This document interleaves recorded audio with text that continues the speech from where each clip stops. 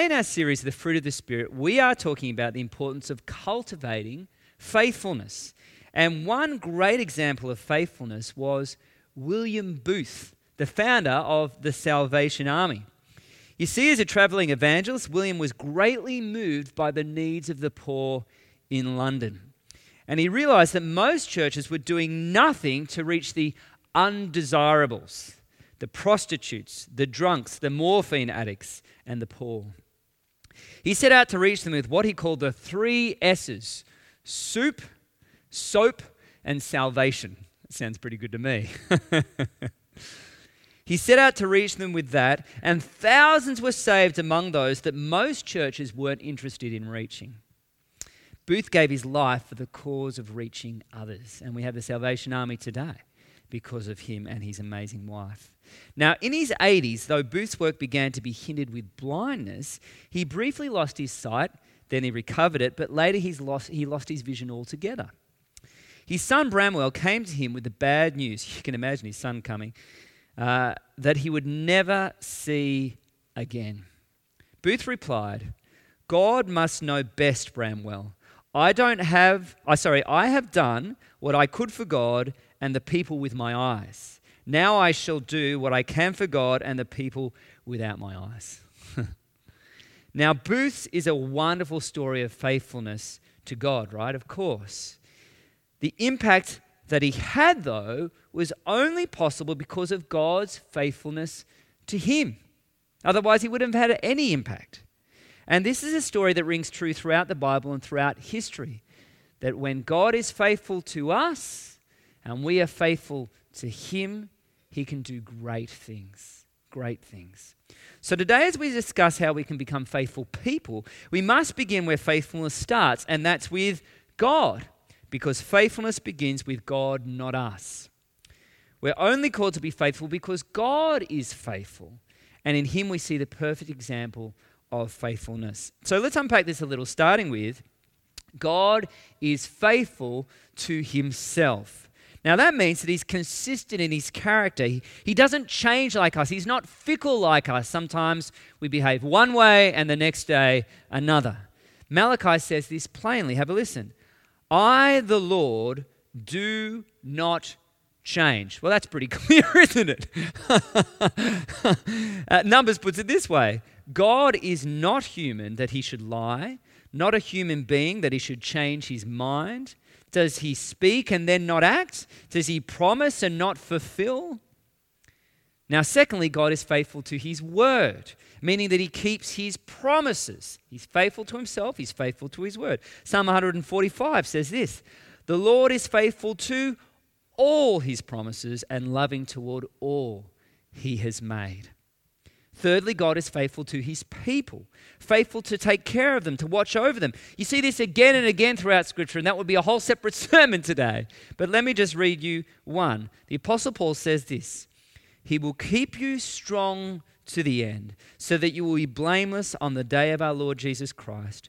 God, who called you into fellowship with his Son, Jesus Christ, our Lord, is faithful." Now, we may fail, we may fall, we may come under attack, but he will keep you strong till the end. Isn't that good news? God will do it in us.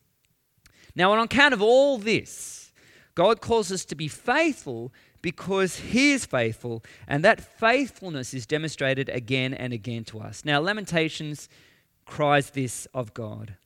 "The steadfast love of the Lord never ceases. His mercies never come to an end. They are new every morning. New every morning. Great is your faithfulness." So then, God's faithfulness challenges us. How can you and I be faithful? How can we cultivate faithfulness in our lives? Well, that's what we're going to take a closer look at right now from the parable of the talents, or the parable of the bags of gold in the NIV, in Matthew chapter 25. Because this parable shows us how we can cultivate the quality of faithfulness in our daily living. Now, let me set the scene for you. Jesus tells the parable, or a parable of a master going away and leaving his servants with responsibilities to fulfill. Quite a normal task. There is a long time to wait before the master returns. And the issue is, who will be ready for the master's return? Who has been faithful with their duties? And what does that faithfulness look like for us in light of Christ's return? Well, let's look at this most important question then. How to become faithful from our parable right now. And the first step to becoming faithful is you must understand who God is. You must understand who God is. See, our view of God significantly impacts our faithfulness and commitment to Jesus. If we view God incorrectly as a harsh taskmaster or an unpleasable perfectionist, that will have devastating effects on our ability to be faithful and to honor and obey him. See, we'll all too easily become exhausted and fall into sin as we repeatedly try to live up to his perfection. Or we'll become legalistic and in doing so lose our joy in the Lord and become joy stealers ourselves. On the other hand, when we view God correctly as our loving, gracious, faithful master, then we'll happily and faithfully serve him with our gifts and abilities. It's the difference between a boss that demands us to do something and a husband or wife that we love and respond to out of love. Now, we see the impact of these two different viewpoints in our story today, especially the unfaithful servant who the master entrusts with 1 talent, or in our text, 1 bag of gold. Now, let me say, this 1 talent or bag of gold was the equivalent to 20 years of a laborer's wage. 20 years. Now, how much would that be today? The laborers charge a bit. That would be a lot of money. So the master puts a lot of faith in his servant to give him that much. The master leaves him with the responsibility to grow his investment. But after a long time, when the master returns to settle accounts, listen to how this servant responds. Then the man who had received 1 bag of gold came. Master, he said, I knew that you're a hard man, harvesting where you have not sown and gathering where you've not scattered seed. So I was afraid and went out and hid your gold in the ground. See, here is what belongs to you. Now let's stop right there. The master in this parable is supposed to represent God, right? Is God a harsh taskmaster who exploits and steals from others? No. But this is exactly how the servant views him, and his incorrect view of God massively affects his ability to be faithful to the master. You see, he makes nothing from the long-term investment that a master gave him. Instead, he hid his talent in the ground. But so many of us are exactly the same. Our mistaken view of God makes it incredibly hard to respond to him into a loving, open, active way.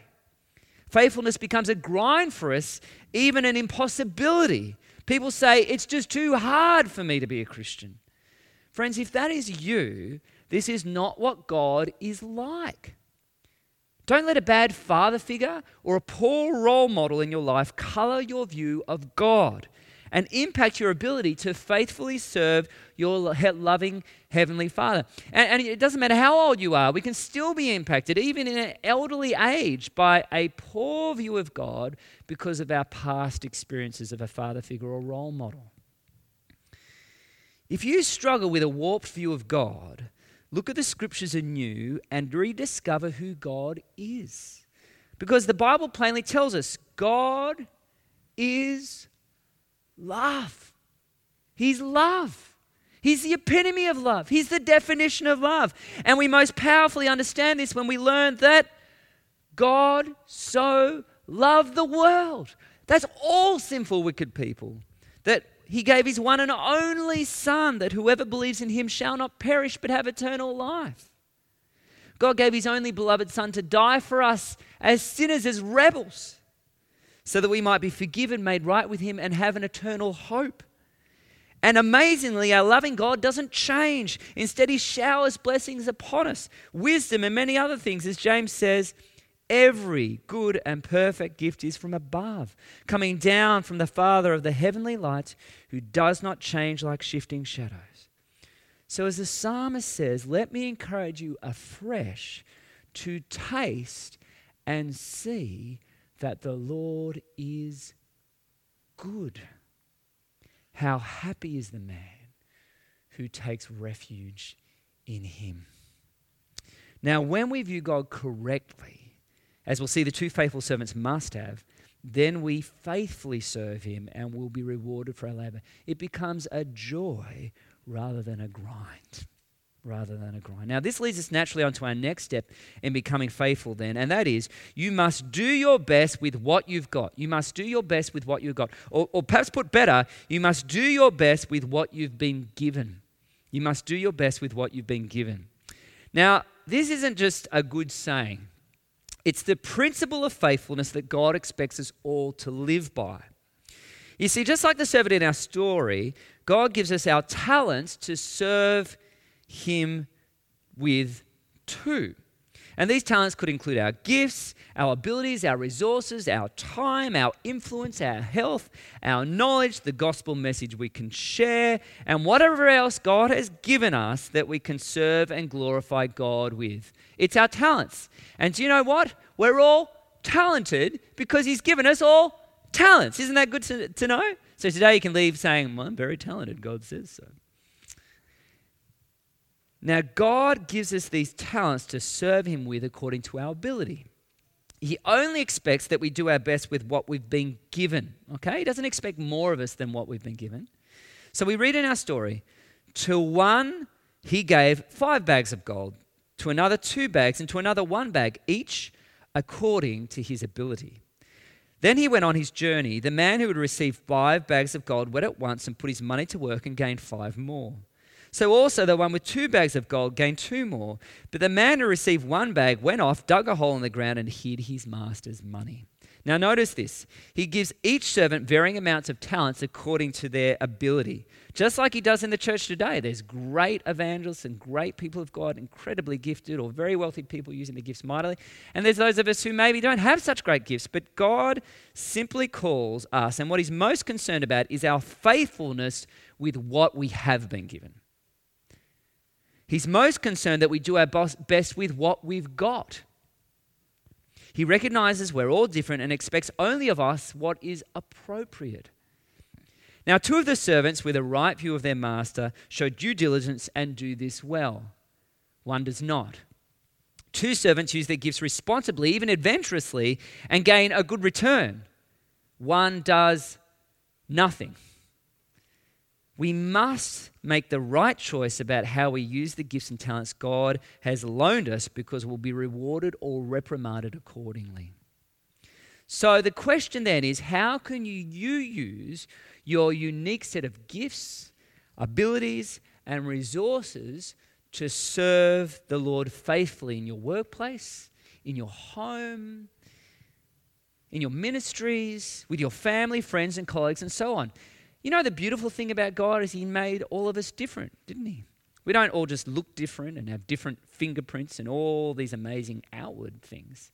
But he's made us all with a unique set of abilities and gifts, specifically for you, in your specific circumstance, to use you specifically. Isn't that wonderful? And God, that's quite amazing, actually, really. And God will use you if only we will seek to be used, if we'll be faithful to him. And what a joy it is when we're used.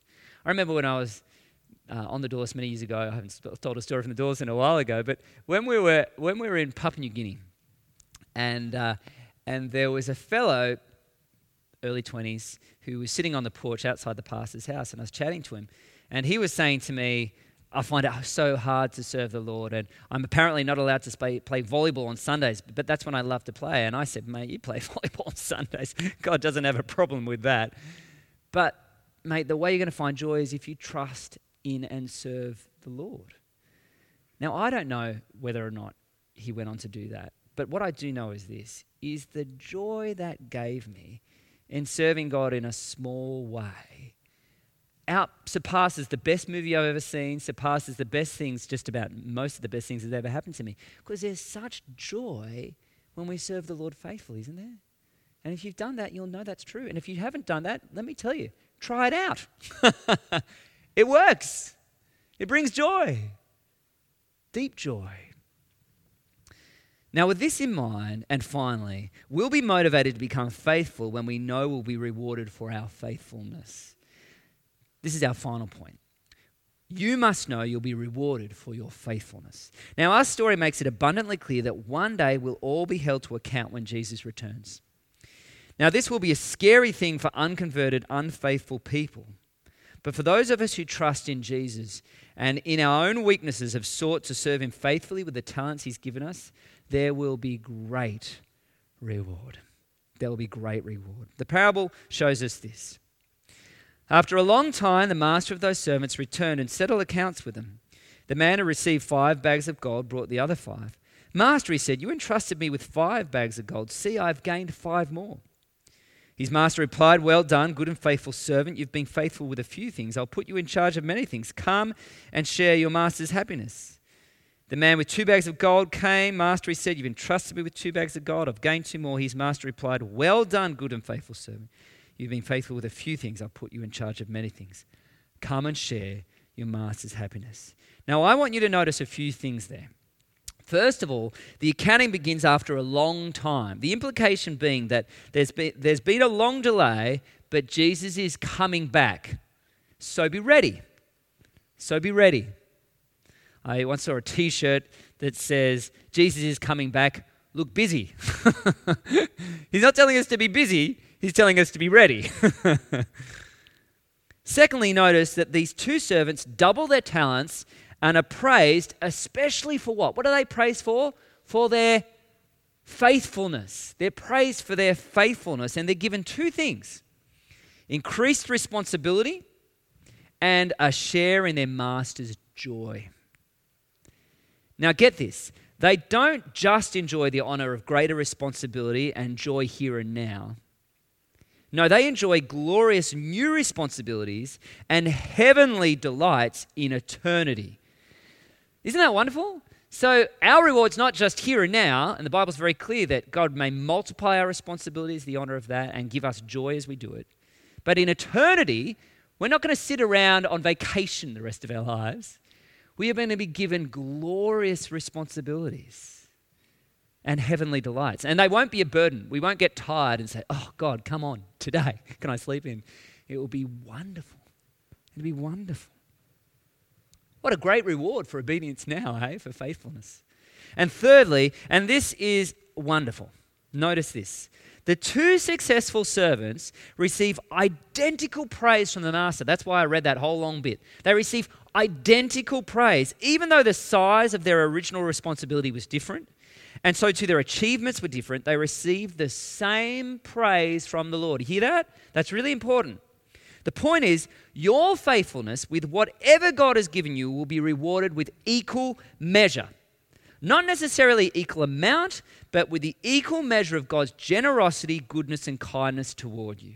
Sure, the more capable servant was given more and received more in return, but both faithful servants received the same equal measure of God's great generosity and praise. So God doesn't expect you to do more than he's given you, and he will praise you for what you've done with what you've got. But not so with the unfaithful servant. He thinks his master will exploit his labor, and so he spitefully returns the master's money, having done nothing with it. What this servant overlooks, though, is his responsibility to his master and his obligation to fulfill his assigned duties. His failure betrays his lack of love for his master. He makes up excuses, but his failure betrays his lack of love for his master. Friends, grace never condones irresponsibility. Grace is not bubblegum Christianity. God calls us, he says, if you love me, you will obey my commands. Even those of us who are given less are obligated to use and develop what we have. And so we read, but the master replied, you wicked and lazy servant, if you knew I harvested crops I didn't plant and gathered crops I didn't cultivate, why didn't you deposit my money in the bank? At least I could have got some interest on it. So take the bag of gold from him and give it to the one who has 10 bags. For whoever has will be given more, and there will be an abundance. Whoever does not have, even what they have will be taken from them. And throw that worthless servant outside into the darkness where there'll be weeping and gnashing of teeth. We are told for those of us who are faithful with what God has given us, who use our abilities and gifts for the Lord, we will have an abundance. We'll have an abundance. But for so-called believers not genuine followers of Jesus. Those who fail to do good and don't use what God has entrusted to them, like the unfaithful servant, most serious judgment awaits them. Now, if this is you, take this seriously before it's too late. Now, this all begs the question as we wrap things up. Which servant do you want to be? Which servant do you want to be? The faithful servant who's rewarded, or the one who does nothing with what they're given and ends up in ruin? Friends, we may fall and fail at times, but let me close with these encouraging words from J.C. Ryle, the bishop, many years ago, and then the Apostle Paul. Have a listen to this. And when I was reading this, I was really moved, so I hope God will speak to you too. J.C. Ryle says this: the best of Christians is a poor, frail creature, and he needs the blood of atonement every day that he lives. But the least and lowest of believers will find that he is counted among Christ's servants, and that his labor has not been in vain in the Lord. He will discover to his amazement that his master's eye saw more beauty in his efforts to please him than he ever saw in himself. He will find that every hour spent in Christ's service and every word spoken on Christ's behalf has been written in the book of remembrance. Let believers remember these things and take courage. The cross may be heavy now, but the glorious reward shall make amends for all. And the Apostle Paul says this: therefore, my dear brothers and sisters, stand firm in the gospel, stand firm in your faith. Let nothing move you. Always give yourselves fully to the work of the Lord, because you know your labor in the Lord is not in vain. Friends, we can become faithful with the help of God's Spirit.